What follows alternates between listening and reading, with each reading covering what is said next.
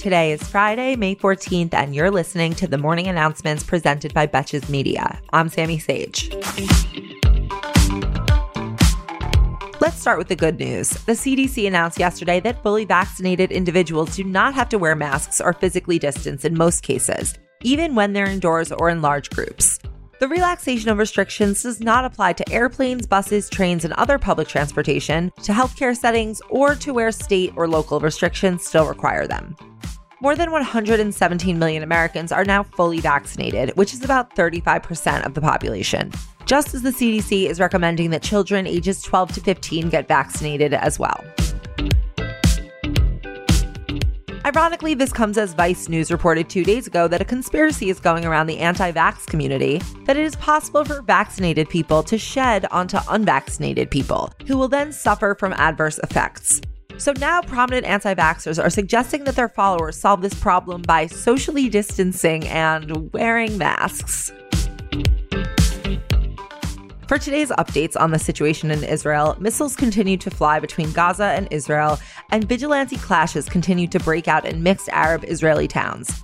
Netanyahu announced he would deploy the military in these towns to, quote, quell the anarchy, and ordered police to adopt emergency powers. Meanwhile, over 400 people have been arrested on rioting charges, and in Gaza, damage to power lines cut daily electricity in some areas to around 3 hours.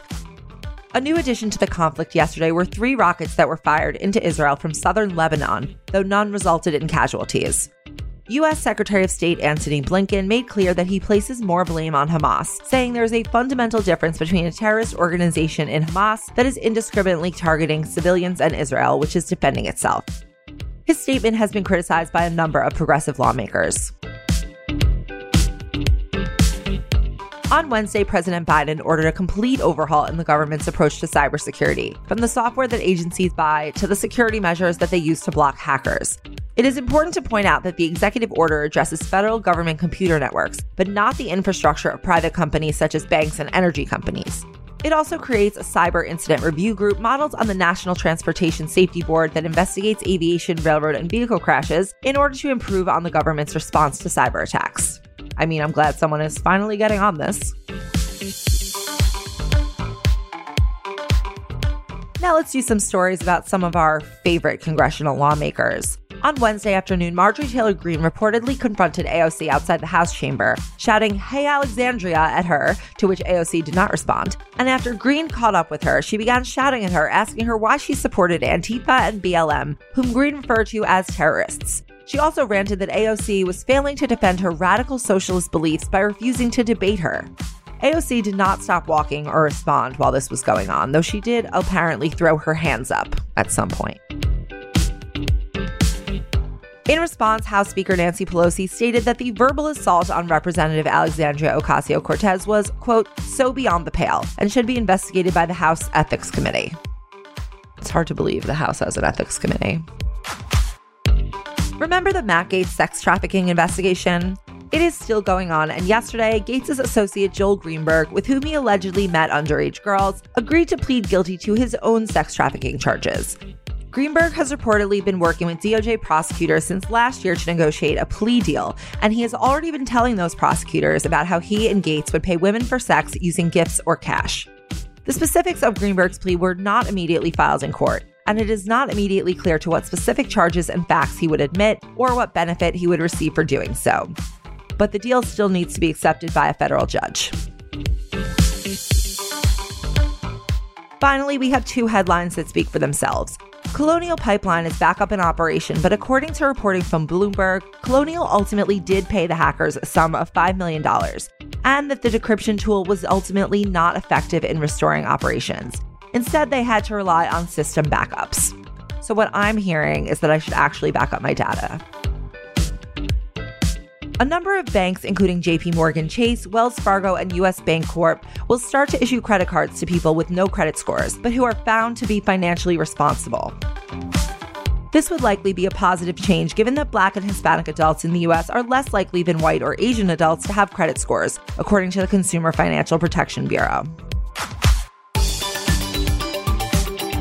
Thank you for listening to the morning announcements. If you're enjoying these daily updates, you can help support this show and help keep us growing by pressing follow on Spotify and/or rating, reviewing, and subscribing on iTunes. And of course, I really appreciate all of your feedback and support. For our episode of Afternoon Tea this week, I interviewed Laura Henkin, author of the book A Special Place for Women, which just came out this Tuesday. You can find the Afternoon Tea on Fridays in the Betches Sup podcast feed. If you haven't heard what Afternoon Tea is about, I chat with some of the most interesting people in politics and media to discuss all the things we care about most. So be sure to subscribe or follow wherever you listen, and stay tuned for a quick teaser from today's new episode.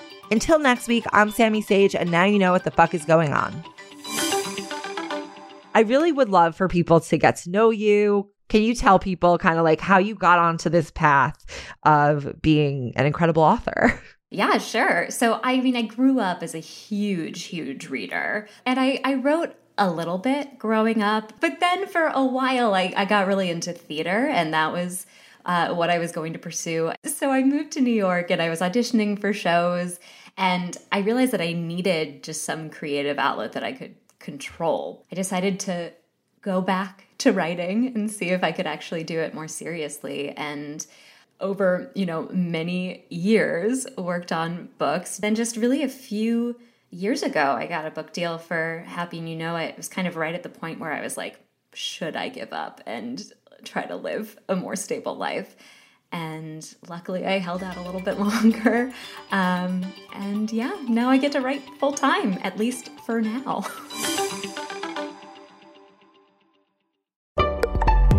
Betches.